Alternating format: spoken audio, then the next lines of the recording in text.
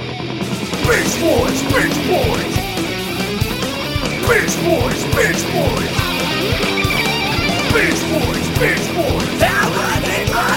Bitch boys, bitch boys. Bitchin' the fuck out of shit.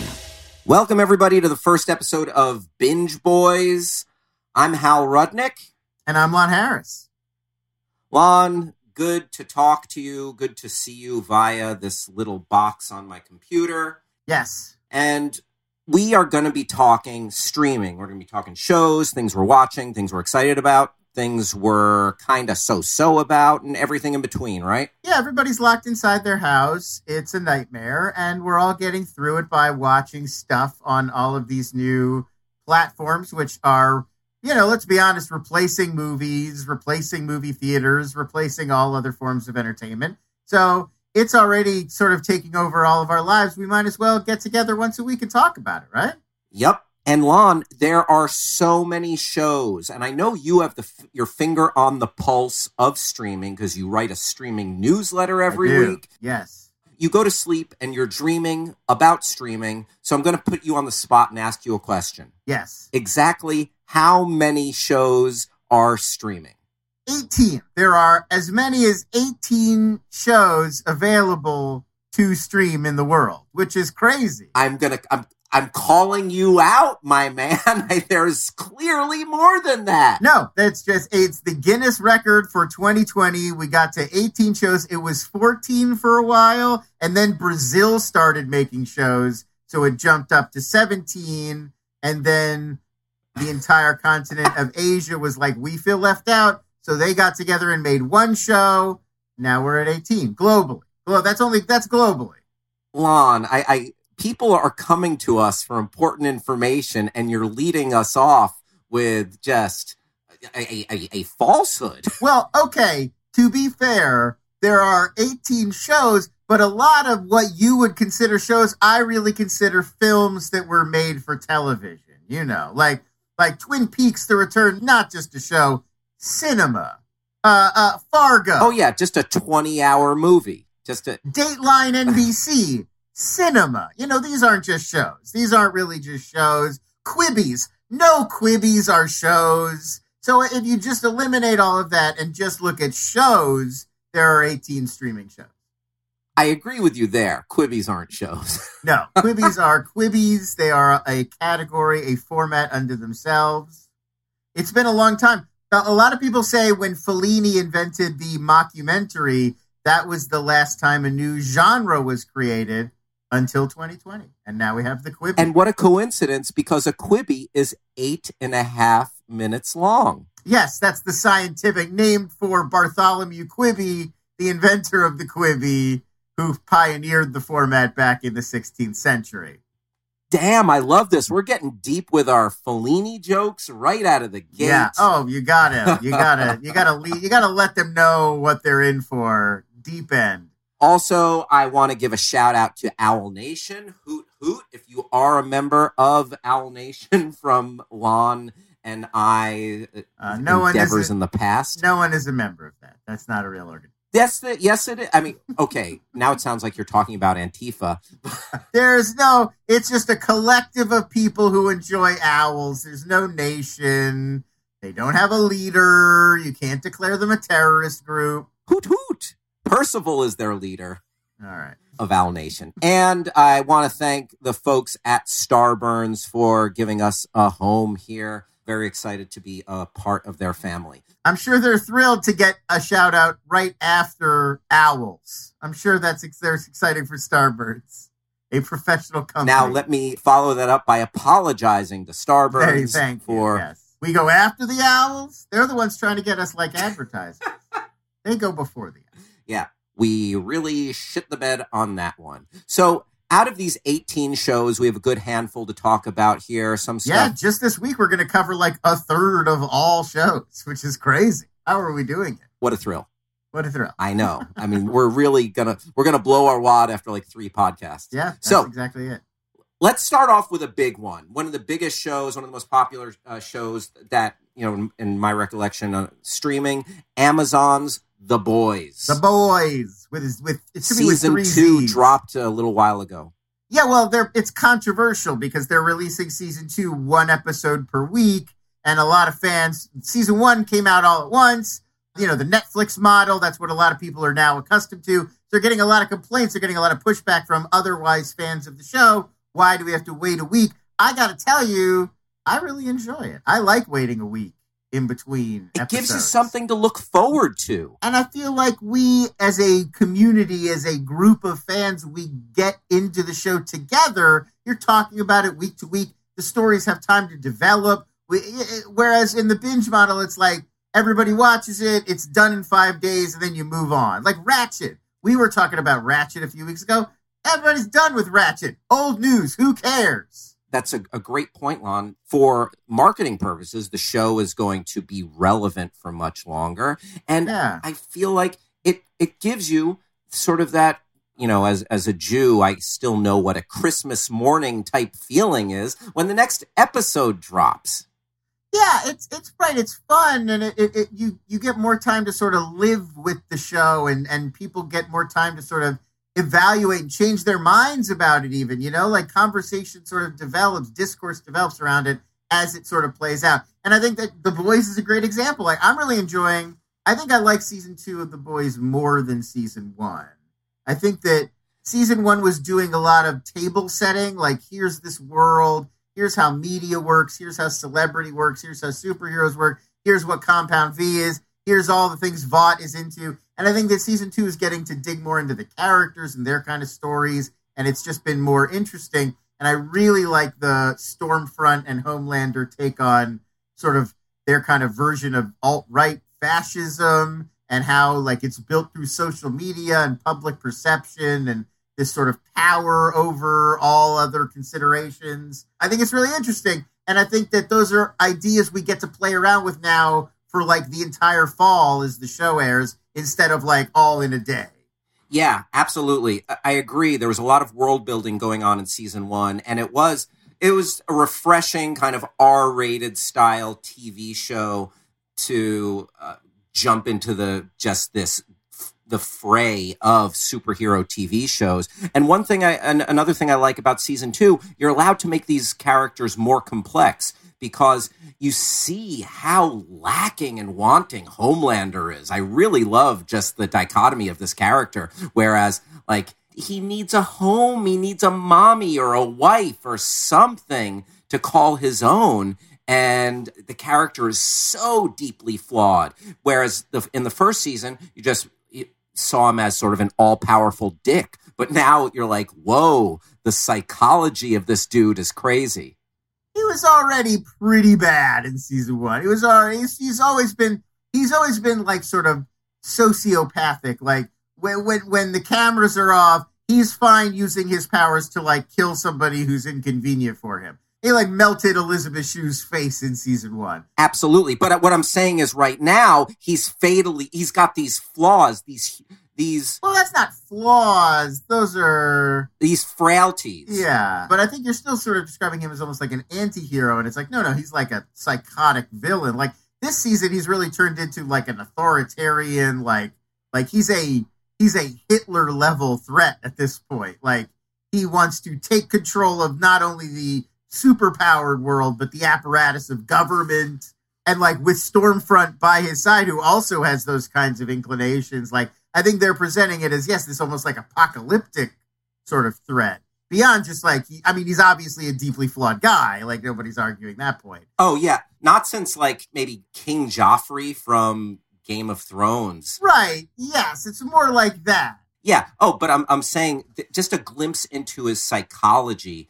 It's not he's not just an egomaniacal monster. He's like got a lot of stuff going on. Yeah, and I think that's to the credit of the show. It's always been. I think on one level, it's mostly like a kind of celebrity and media satire. Like, this is what we do with, we don't have superpowers in our world, but what they do with their superheroes is what we do with celebrities or notable politicians. And it's that same sort of hero worship that develops and how it's sort of played against us and how it's commodified. And I think it's sort of all that on one level. Yeah, I think it's also an interesting exploration of how these people who were given Compound V as kids and who were raised with these powers, like how it sort of warped them and how growing up in that world made all of them. It's like, it's not like heroes are all terrible, but it's not just, well, power corrupts, that really simple idea.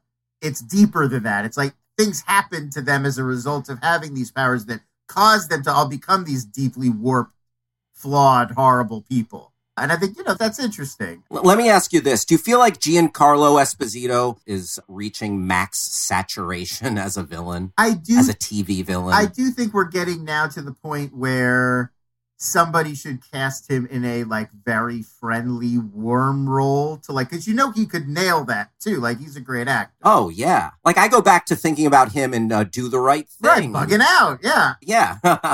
Yeah, I feel like that would now, at this point, now that it's Mandalorian and this one, Gus Fring, like he keeps playing these incredible heavies, now it would be interesting to go the other way and cast him as like the kindly uncle or the inspirational mentor or like, I'd love to see him play that side now. Yeah, I just don't want to get sick of Giancarlo Esposito the same way I've gotten sick of seeing Finn Wolfhard being cast as the kid in every 80s throwback. He always ends up being like the 80s kid substitute. Like those of us who grew up in the 80s and are now Ghostbusters, old, Stranger Things. We put him in the role that like how we see us when we were kids, kind of dorky, but still pretty good looking and like that kind of thing. And I think, so he's typecast, but like it would be interesting to see him play like a real fucking creep, like, or something. You got to cut it every once in a while to keep things interesting. It's like J.K. Simmons is a great example of a guy who, like, he can play friggin' anything. Like, he can be nice or he can be evil or he's Commissioner Gordon or he's like the Whiplash guy, like, chucking stuff at your head. Like, you believe it every time. And, like, I think Giancarlo Esposito could be that guy if we gave him the chance. Yeah, so if anything, take this career advice, Giancarlo Esposito. Be a babyface instead of a heel. I'm betting Giancarlo Esposito is going to hear this, because of course. Oh, 100%. He needs to know what streaming shows to watch. He's like anyone, right? Oh, yeah. I mean, he puts his pants on one leg at a time. I assume. So, Lon, I think we both like the staggered release dates for The Boys. Yeah, I mean, look, I get it. Sometimes you're sitting, you want to just go through a whole show. Like, I've done that before. Like, I'm not saying it's never fun or good or whatever, but if some shows want to do it this way, I'm in. I'm on board. I think that's good, too. Yeah, I mean, sometimes it's so frustrating because you can't watch the next one. But, I don't mind a little bit of difference. I don't mind, waiting for some. And certainly for things that really are worth talking about and driving conversation, I think it's good. Like Lovecraft Country, I feel like was allowed to build steam. Like I was watching it right away, and I know a lot of people were looking forward to it, but it also like found more people as it has been going on because so many people are evangelizing it and talking about how much they like it, and it's trending on social media every week. And like, especially for new shows, you really want to allow them to do that, I think, some of the time. Absolutely. And with the lack of being able to go to the cinema every week. Ooh, the cinema. Oh, Hal wants to go to the cinema.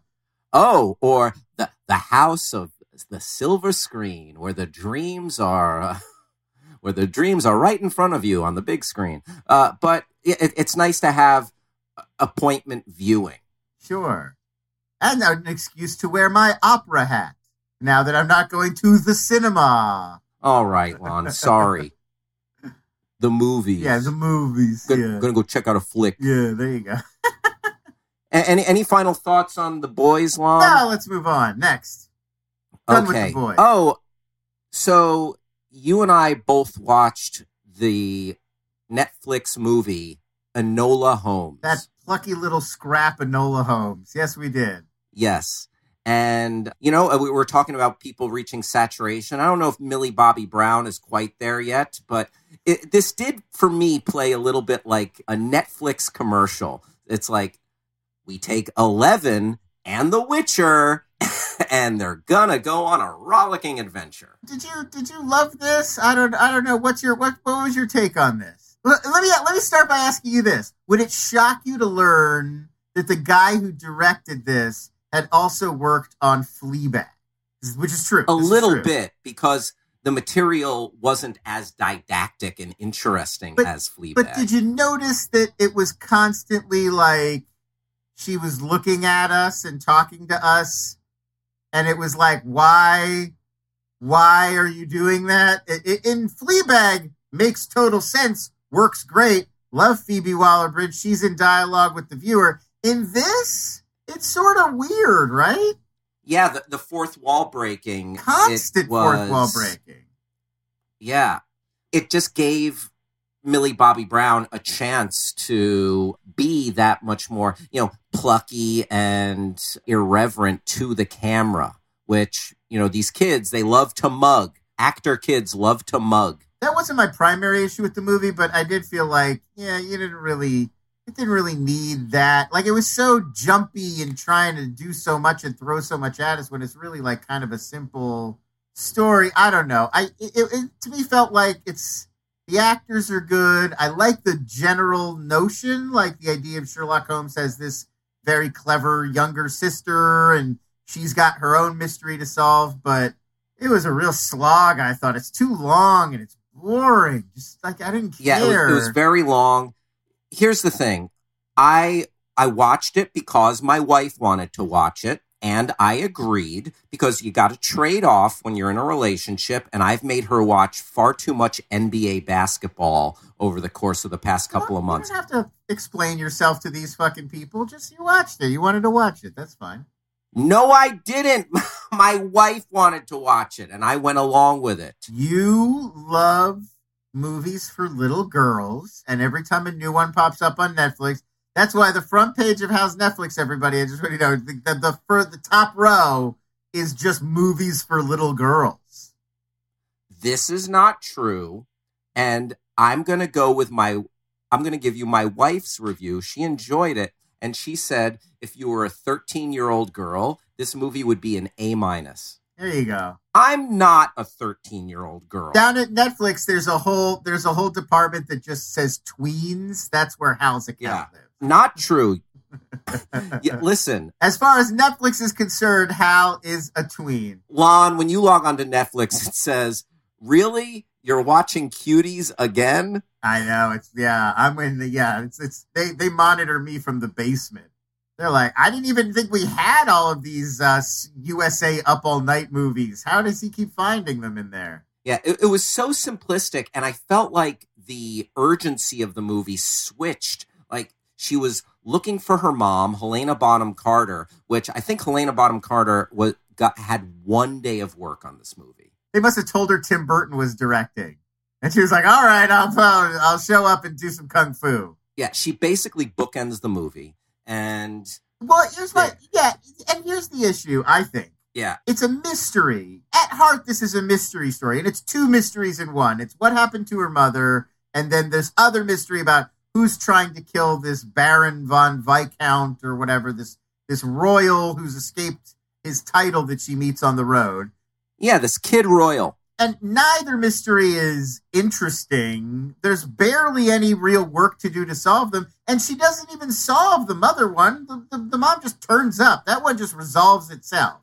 No, the mother disappears, and there's a real urgency that she has to find her mother. And then she's like, oh, you know what? Forget that. I'm going to go on another adventure with this other kid. And then that's barely a mystery. There's like two suspects it could be. Like, it's not exactly Murder on the Orient Express. And she gets it wrong. Like, there's only like 3 people it could be. She picks one. It's not even the right one. Like, she figured out what happened, but she didn't figure out who was going to be guilty. But at the same time, the movie posits that she's a better detective than Sherlock almost. Here's the other thing, and I know I said this on Twitter, and people accuse me of nitpicking. They're like, this is a movie for kids and Hal Rudnick, the tween. And I was like, look, I think it's still like, I don't think that's a great excuse. I think it should still, like, if you're going to make a thing set in the world of Sherlock, even if it's not about Sherlock, even if it's about his sister, the mystery should still be like a Sherlock Holmes mystery.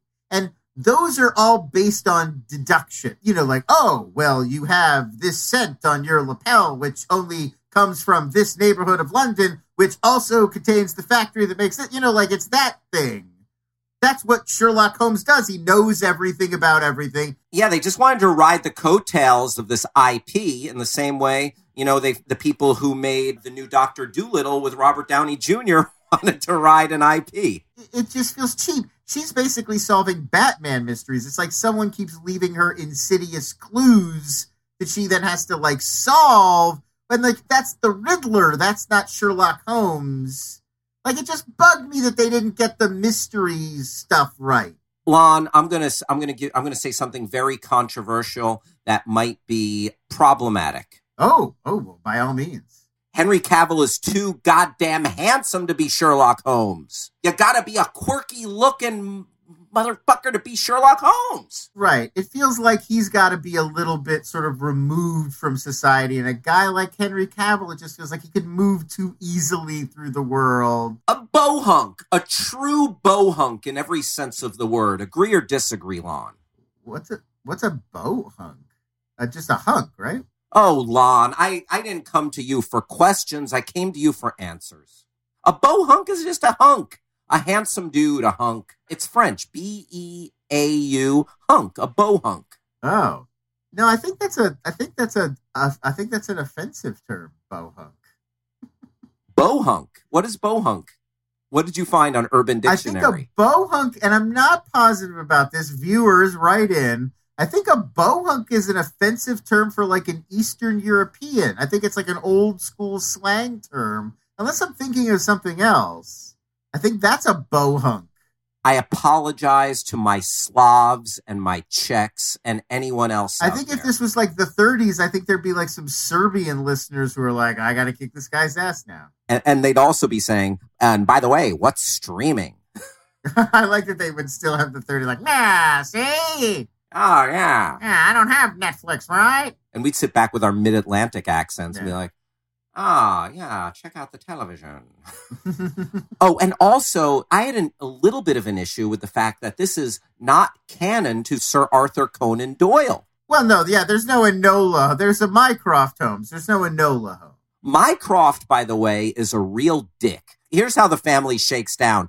There are two super detectives that Helena Bonham Carter gave birth to, and then there's one real shithead, a guy who's just a stick in the mud and a jerk. He's also brilliant. But yes, Mycroft is often depicted as being kind of a stick in the mud, sort of uptight. And he's always he's a bureaucrat, he's a government guy.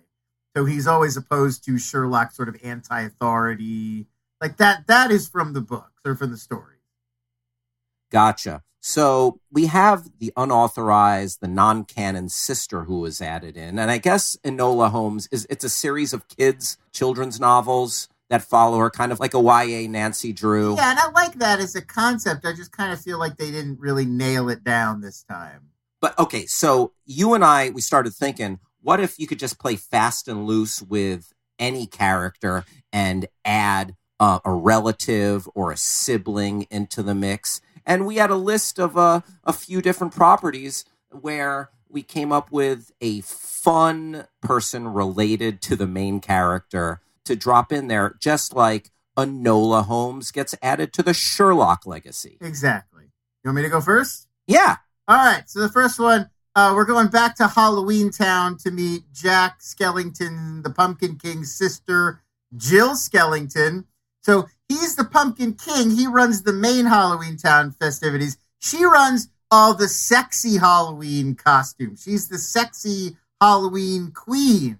He's in charge of the scary part of Halloween, the monsters and such. She's in charge of all the women who are dressing as sexy Albert Einstein or sexy Morty from Sexy Rick and Morty. But what happens when she tries out for her own version of Halloween a sexy Santa costume?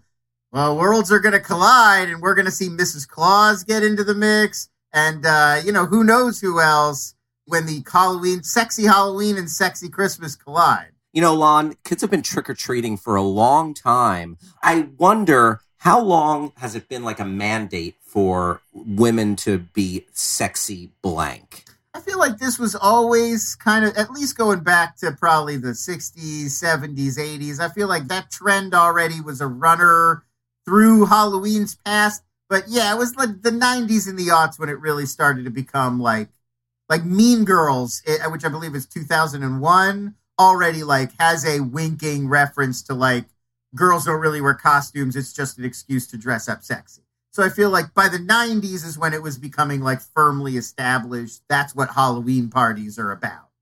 Yeah, I wonder if back in the 60s you had just people dressing up in like, oh yeah, I'm going to be a sexy Fidel Castro, or I'm going to be a sexy toaster. No, I think then it was like, like there are movies that I think have Halloween parties that are like set in the 50s and 60s where it's already like, oh, women are just going to dress like a cat, and it's an excuse to wear something skin tight, fellas. You know, or a Playboy bunny. Right, exactly.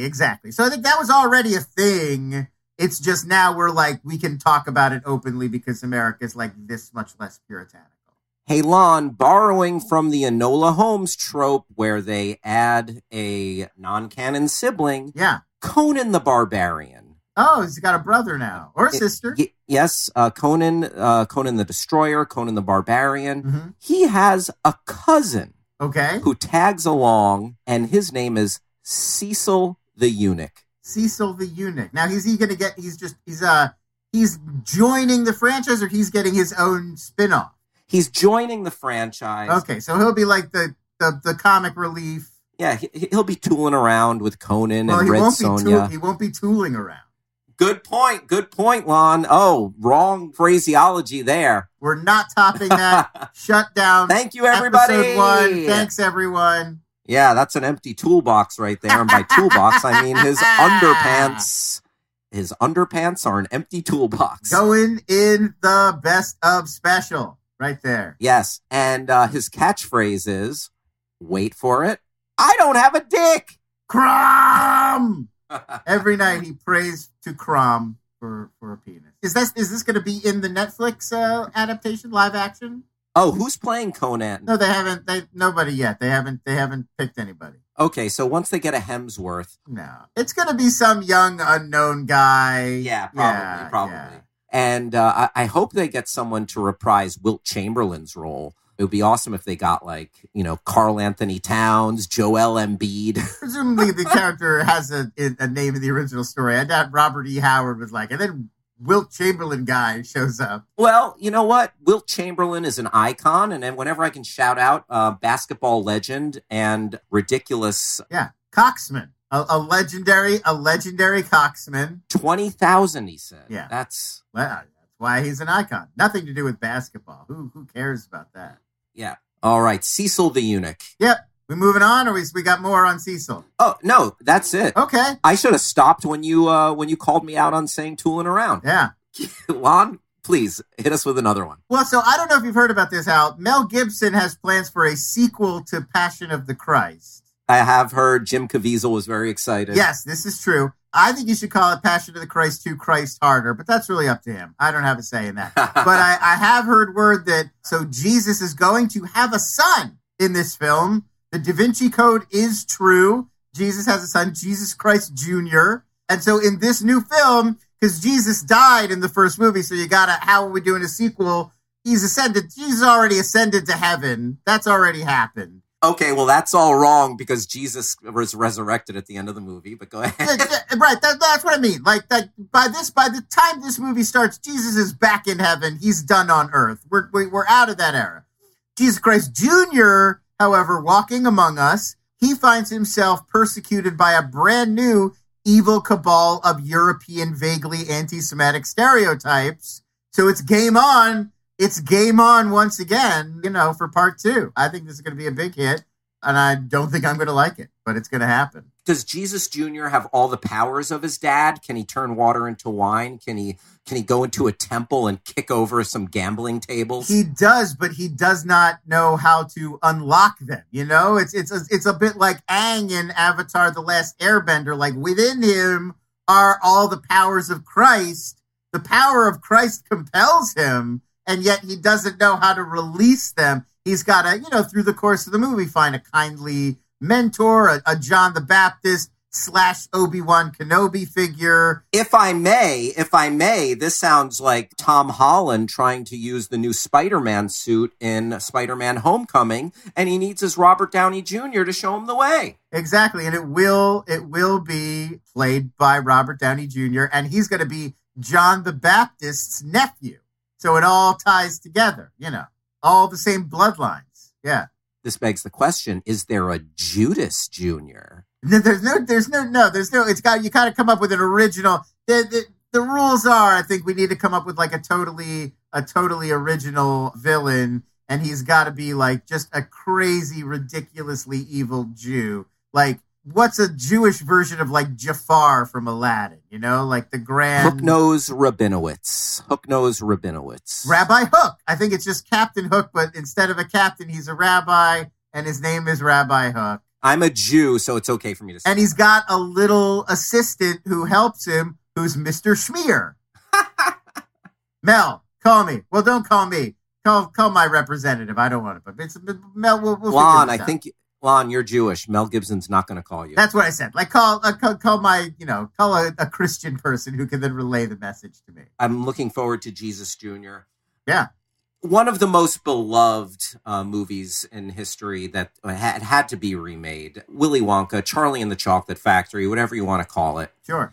It turns out in this new version, Willy Wonka has a sister who's a fitness influencer. Oh, no. Named Carla Wonka. Oh, no. Imagine this clash of cultures. Oh, I know. And she is pimping her home meal delivery system. Like it's like a Blue Apron type system. And she's very fat shamey. And she's just a horrific, intolerant individual. Kind of like Jillian Michaels from The Biggest Loser, if you remember her. Sure. Yeah, she got in trouble for like shit-talking Lizzo and all this stuff. Yeah, a little mean. Yeah, a little mean, a little intolerant. Yeah. So Willy Wonka's sister is an intolerant Jillian Michaels type. In fairness, Willy Wonka, also pretty intolerant. Not a big fan of disobedient children. He is judgy in that way. Yeah. Love candy, not super tolerant. This is true. But his sister's intolerant in a different way. Yeah, it runs in the family. Yeah, she just loves to shame. Will she get her comeuppance? We'll see when Johnny Depp, Tim Burton, and Gwyneth Paltrow as the sister. Augustus Goop. I don't know. Do something with that, if you will. Do something with that. I think Lon, so there. Good. You are on fire today, my friend. Yeah. Do you have one more to hit us with? I do. And I think this is a transmedia property. You can get video games. You can get a TV game show. You can get an animated series, potentially films. Where in the world is Melvin Sandiego? Now, Carmen Sandiego's younger brother, he is not an art thief. In fact, he's kind of a homebody. He doesn't really go very far. But every episode when we show up at his house, he's not there. Where did he go? Maybe he went to go get groceries. Maybe he went to the park. But it's not like him to not text us and let us know where he's going. Join us every week as we try to track this guy down. Where could he have gone? Not that far, I suspect. We're looking for where in the world is Melvin Sandiego. I think you get an a cappella group to like do a theme song for us. I think you're all set. And you learn the geography of like 6 blocks around wherever he lives. Interesting. I wonder if you could just expand the universe and have like cousins from different towns. So you could have like Ted San Jose. Right. Yes. It's only Southern California towns that start with San. Like, yeah. Where in the world is Brian San Clemente? That's it. It's just those are your options. Where in the world is George San Luis Obispo? Oh wow, fancy. Add the third word in there. Oh yeah. Lon, here's my last one. Oh, okay. Let's do one more. Everyone's frightened of the Predator. I am, for sure. But no one is frightened of the Predator's brother, who is not a bounty hunter, but he's a budding prop comic from outer space. I'm going to take issue with you right here. You're referring to the Predator as if it's just one guy, but it is an entire race of aliens. There is no single the Predator. Well, for our purposes. Okay, we're saying maybe you're saying the Predator from the original Arnold Schwarzenegger movie Predator. This is a prequel. So that Predator, this is his brother. Yes. Got it. Okay, move on. Proceed. Thank you for making sense of the nonsense. It was a lot to take in because, it would be like saying the xenomorph. Like, well, you got to drill down. I hear you. But what if I said the alien queen? Then, okay, now we're talking about a single character. Gotcha. So it's a buddy comedy. The two predators are on a road trip to find their dad, who was an alcoholic predator who left the family. Okay. And these brothers are on a road trip throughout the galaxy, killing people and killing audiences with prop comedy. Wow. All right. So road trip through space. Space trip. Yeah. Okay. There is no... They're not on where they're going, they don't need roads. Predator's home planet in a car, but I'm assuming you mean they're on a Predator ship through space. Yes. But then maybe they'll land and rent a car from... Yeah, they could be on Earth in a car. They landed their ship in Buffalo, but Dad's in La Crosse. So, Mm-hmm. Oh, La Crosse, Wisconsin? Man, it's a nice road trip. It's not. It's a horrible road trip. I'm picturing a planes, trains, and automobiles. Oh, my God. Nightmare road trip. Having driven to La Crosse, Wisconsin, it's not a great place for a road trip. I am so sorry for you. Lon, so those are our non-canon relatives being added to franchises. You told me you were watching something, so I watched it, and this was a grisly, horrific watch. Oh. Devil All the Time. Yeah, it's based on a beloved novel that I have not read, but a huge cast, right? I mean, a ton of people in it. Recognizable faces just kept showing up. They would not stop showing up. From Mia Wachaska to Sebastian Stan, and then, of course, Tom Holland and Robert Pattinson, Jason who don't Clarke. show up till like 45 minutes or so into the movie. I mean, it's kind of what I'm saying. Like, it's so much mayhem. It's so grisly and horrifying. It's like, it almost plays, I think, in some ways, like, it's not an anthology. It's one story about one group of people that's consistent the way through. But it is very, like, episodic, and you're following so many stories about so many different characters from this one sort of part of the country, kind of like Ohio, West Virginia, like this overlapping area, that it feels like following all of these different threads, and they do eventually all kind of come together. But then you get to the end and you're like, well, but what did it add up to? Like, what was pulling me through all of this? Like, what am I getting out of it? And it really does just feel like an elaborate revenge story when all is said and done. An elaborate revenge story that in the climactic revenge moments aren't, that climactic or satisfying. Also, it just plays like grisly depression porn. It's just like one horrific act after another. In fact, there should be a Devil All the Time drinking game.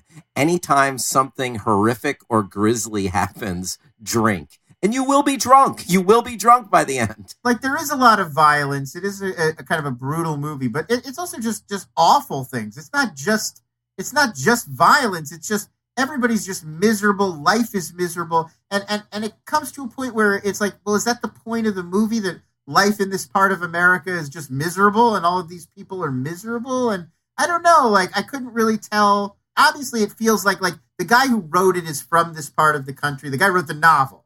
And so I feel like there's something that it's trying to say about life in this part of the country or in rural America or in Appalachia. I'll tell you, the guy who wrote it, not a fan of religion. That's for sure. Growing up poor around hellfire and brimstone religion, not fun. I just couldn't really tell what it was getting at. I will also say, so Jason Clarke and Riley Keough play this couple that are like serial killers that like lure in hitchhikers and then convince them that they want to take like sexy photos with them, and then they murder them. And Jason Clarke is so, I guess it's not like a thing against him as an actor. I just think he's really poorly cast in this. Like, you would think that guy would need to be more charming. Like, I almost feel like Jason Clarke and Sebastian Stan should have switched roles. Like, I could buy Sebastian Stan as like a kind of a charming guy who could talk guys into like, hey, come with us and let's go get a picnic, and like, you want to take pictures with my wife? Like, you got to be kind of gregarious and like trustworthy to do that. It's like you're saying this from experience, Lon? Yeah, I'm saying that's a tough gig to pull off, and you got to be convincing. When you lure hitchhikers into your car? Well, when I'm being lured, it's like, I'd love to come take sexy photos with you, mister, but you seem a little weird. No, No, but I just mean Jason Clarke is so looming and immediately menacing that I'm not sure I bought it. Like these guys would want to get out of there. It seems right away obvious that he's a threat.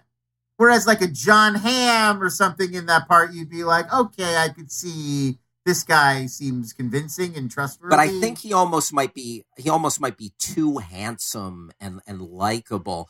But so I didn't dislike Jason Clarke in that part, but I felt like it was too superficial of a glimpse at this couple. I want to know what drives this guy to do this? Because at first I thought, oh, is he selling these pictures to make money or something? But no, he's just getting his jollies. And it's really bizarre, but it just leaves it as like, okay, here's a thing that's happening. And that's almost the most interesting thing in the movie. Like, you could have a whole movie about this serial killing road trip couple. In fact, you have had movies about serial killing road trip couples with Natural Born Killers. What was that Brad Pitt one? California. But that's a great example. Like, Brad Pitt and Juliette Lewis are far more believable as a couple that would convince people, like, come with us. We're going to go do crazy, wild shit on the road. And you'd be like, oh, all right, I'm going to go with Brad Pitt and Juliette Lewis, like more so than this sad sack bunch. That's a great point, Lon. I would let Brad Pitt take naked pictures of me. Yeah, exactly. Like that. It just felt, they felt too immediately, obviously, like sad. Like it didn't feel convincing to me that this would be an inviting thing that people would get lured into their death by these two. It seems like right away you'd be like, just let me off here. I'm fine. Jason Clarke. Yeah. So, bottom line, Jason Clarke, not handsome enough to lure Lon into a car. Yeah, me personally, I would not be. I'd be like, I'm just going to go find a lunch counter or something, you know. But let me go back to my wife's review of the movie because, you know, I gave you her review of Enola Holmes, an A- for 13-year-olds. Oh, jeez. Oh, my God. Oh, I understand. I'm telling you, there are so many grisly moments in this movie. My wife just got up about 30 minutes, 40 minutes into it and was like, oh, this is a horror. These are horrors. What are these horrors you're making me watch? So it's a tough pill to swallow. It's an onslaught. And like, look, if a movie's unrelentingly horrible, but there's reasons and there's a payoff and it's like there's something going on, then I'll endure it. But I don't want to just watch terrible things happen to these people, and then you get to the end, it's like, well, life is tough in Ohio. See you next time. Like, you got to lead me somewhere, and I just don't know. Like, I didn't realize it was just a revenge thing until the end, and it's like, oh, that's it. He's just going to get his revenge. Like, all right, oh, okay, all right, yeah. Tom Holland, he does do a nice job of shaking off those good boy vibes that he has. Yeah, I mean, look, I think Robert Pattinson, like, he's doing a crazy voice and he's making a lot of interesting choices, and like, he doesn't have a ton to do, but it's not the actor's fault. I just think, like, I don't know, it just feels like it didn't get I'm just not sure what it all adds up to. I'm not sure what it was trying to say. Exactly. There's just like, maybe just not enough there. There are fine performances and there's just like shocking moments. Apparently the book which is the same title, is terrific. So maybe that's the answer. Read the book. Well, this is the Binge Boys, not the Book Boys. So nobody would listen to the Book Boys. Thank God it's not that. It sounds like a disaster. Bookworm on NPR. Lon, you were watching a TV show that I haven't seen yet. I think you wanted to mention on Apple. Yeah, I've been watching Tehran. And before we jump in, got to throw out there that, like, it's a show from Israel, and it's like a spy show from Israel. It's by one of the guys who works on Fauda.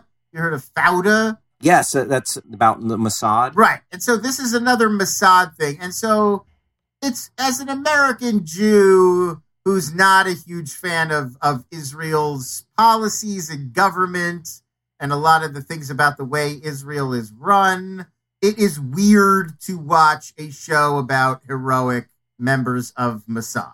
Like, much like I'd imagine it would feel if you lived in many other countries to watch an American show where, like, CIA agents are the heroes. Like, this is basically like Israel, Homeland, or 24, and, like, you just kind of got to accept that going in. Like, I know a lot of people wouldn't be able to, and, like, I get that.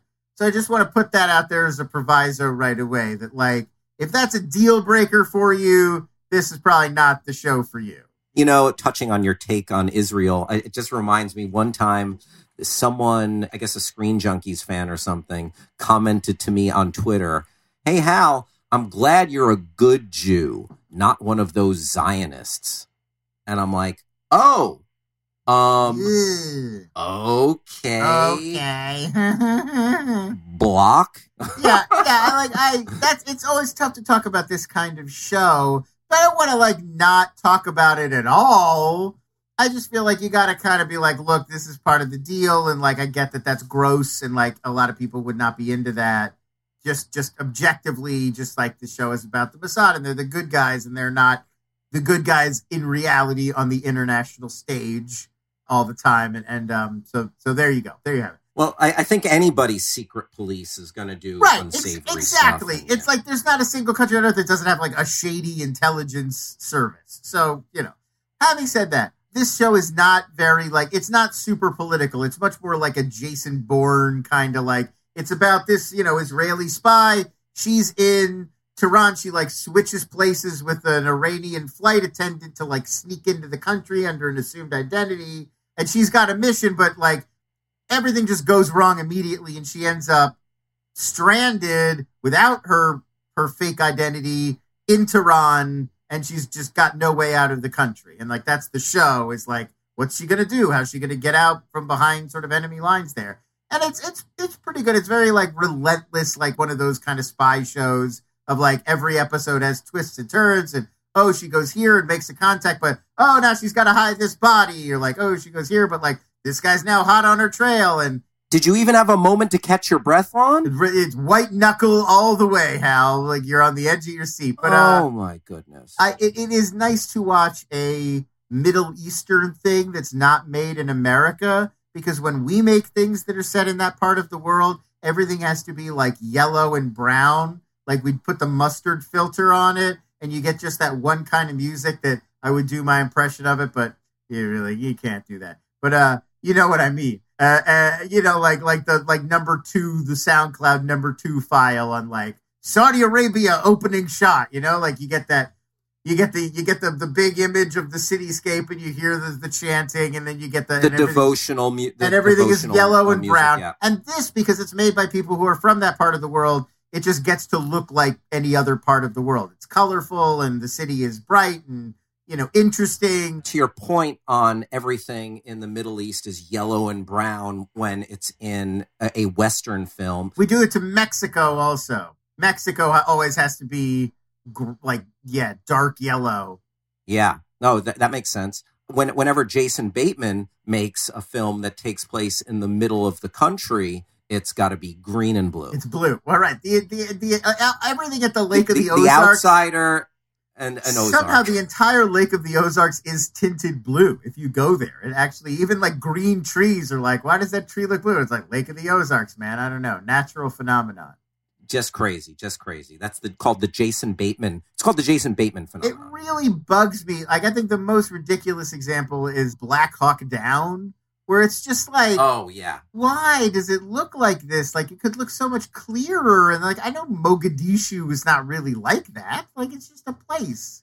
Anyway, so that's nice. And the knock of it being an Israeli show is there, of course, but it's not very one-sided. The Iranian characters are allowed to be three-dimensional. The guy who's the main adversary, who's sort of hunting the spy and knows that she's there, is very shaded and gets to be a real character. And so, I enjoyed it on that. It's not a great show, but I enjoyed it on that level. Very cool. There you go. Tehran, everybody. Tehran. Tehran. I will mention one show. I'm not sure if you've got a chance to watch any of it, Lon. The Third Day on HBO Max. Right. Now, if you're a fan of Midsommar and the delightful Ari Aster. The film, not the part of the season. Right. Yes, not the season or The Ritual. If you're a fan of that film, this will kind of scratch that itch because it is this unfolding mystery of an isolated people who are going through a seasonal sort of religious holiday event, and an outsider drops in And it's very much like the same formula, but all of the particulars are different. It's got Jude Law and Catherine Waterston, who I've really liked. I haven't seen in a ton of things, but Alien Covenant and Inherent Vice. But she's super likable. Jude Law is just, he's really consistent. I find that just as he grows into this, balding older gentleman, he's I've been enjoying his work. Well, that's just part one, though, right? Like, it's going to have 2 more parts with different casts, right? I'm thinking of the right thing. There's 3 segments, each with multiple episodes in this thing. So you've watched the first one, Summer, with Jude Law. There's going to be another one for the fall with a different cast. And then there's like a third one with a different cast that's multiple episodes. I'm blowing your mind right now. You are blowing my mind. So I've just watched the first 2 episodes of The Third Day, which I guess is the first go-round, and I really like it. Although the motivations of Jude Law's character, he has an opportunity to leave these weirdos, and we've already established that there are a bunch of fucking weirdos who are part of basically something that seems cultish, and he stays! That is a moment that will make you bang your head and facepalm and all this stuff. But, other than that, I like these weirdo cult type movies. I mean, Midsommar was just like delightfully horrific, and I really enjoyed that journey. So, yeah, I would absolutely recommend entering the weird world of The Third Day. All right, listen to this. The second part of the production, Autumn, will be told during a one-off 12-hour live event on the island after the summer section of the show has been broadcast.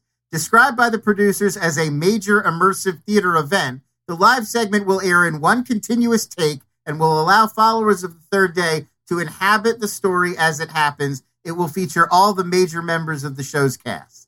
That's part 2 that's coming up this fall.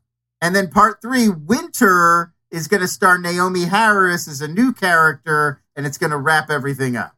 Gotcha. Wait, so am I going to have to watch a 12-hour live stream?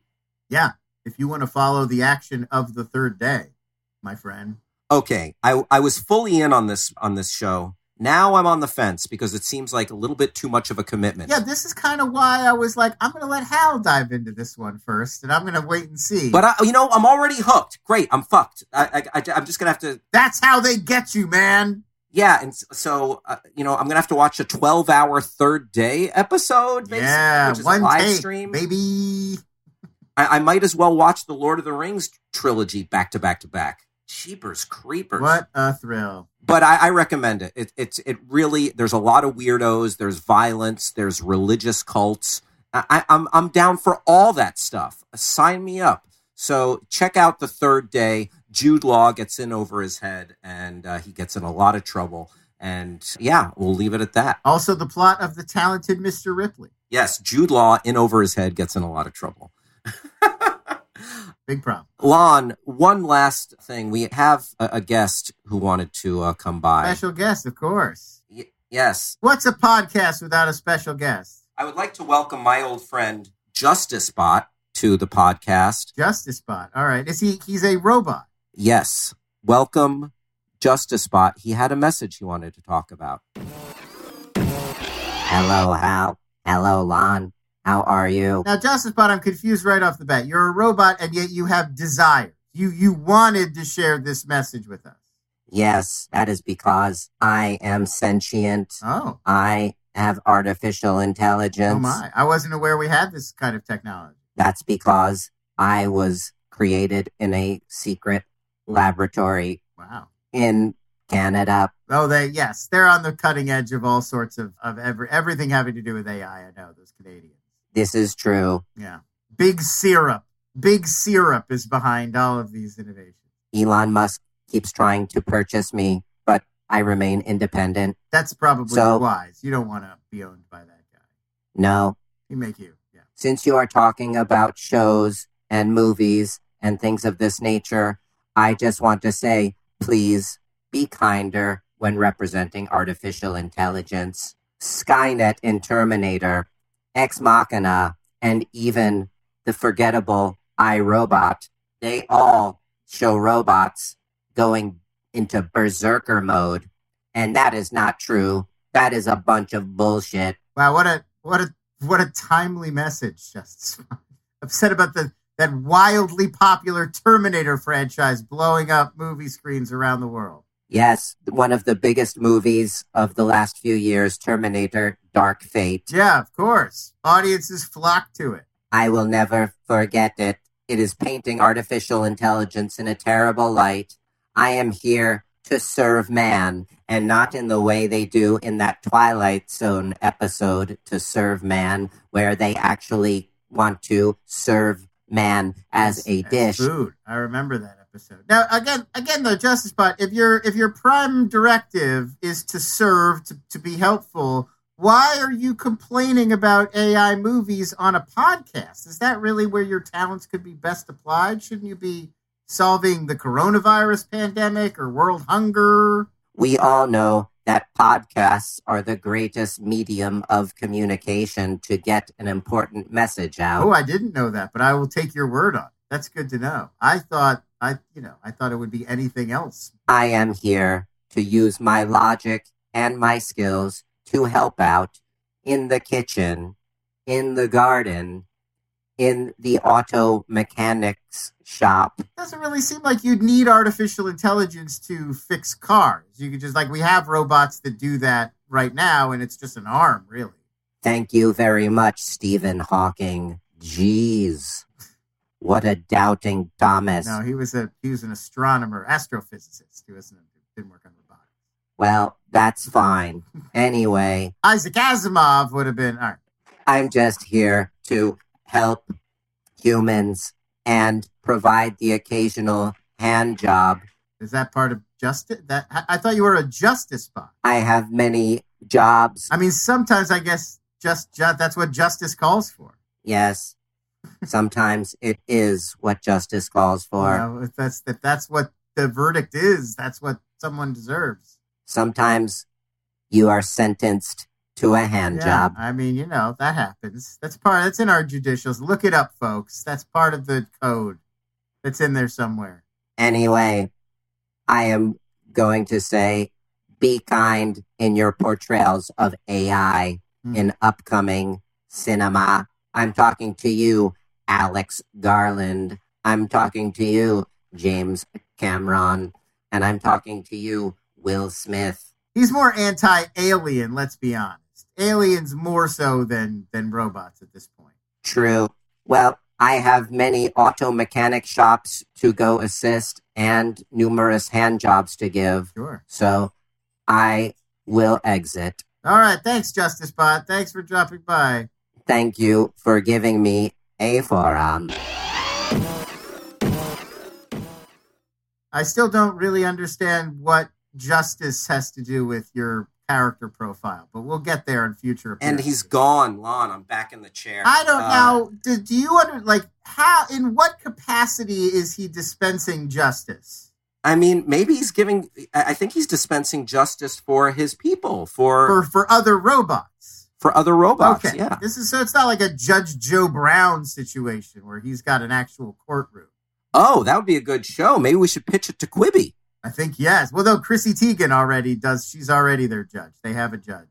Lon, if there's anything we've learned from being pop culture consuming Americans, it's that you can't have too many judge shows. It's true. I guess we could just add another robot judge to the mix. Sure. Lon, this has been the first episode of Binge Boys. How you feeling? Feeling, wow. Just one? Should we divide that up into the first three? There was so much goodness there. I almost feel like that's too much for just one. That's too much for one episode. They don't deserve this. Oh, my goodness. No one deserves this. But we're giving it to them anyway. Lon, tell everybody where they can find you. Follow me on Twitter at LONS is where to do it. I'll keep you updated on everything I'm doing there. And also, if you do want to read more of my thoughts every day on streaming news, on reviews of stuff, on what's happening on TV, on streaming shows, follow the Inside Streaming newsletter. It is free. You go to inside.com/streaming to sign up 5 days a week.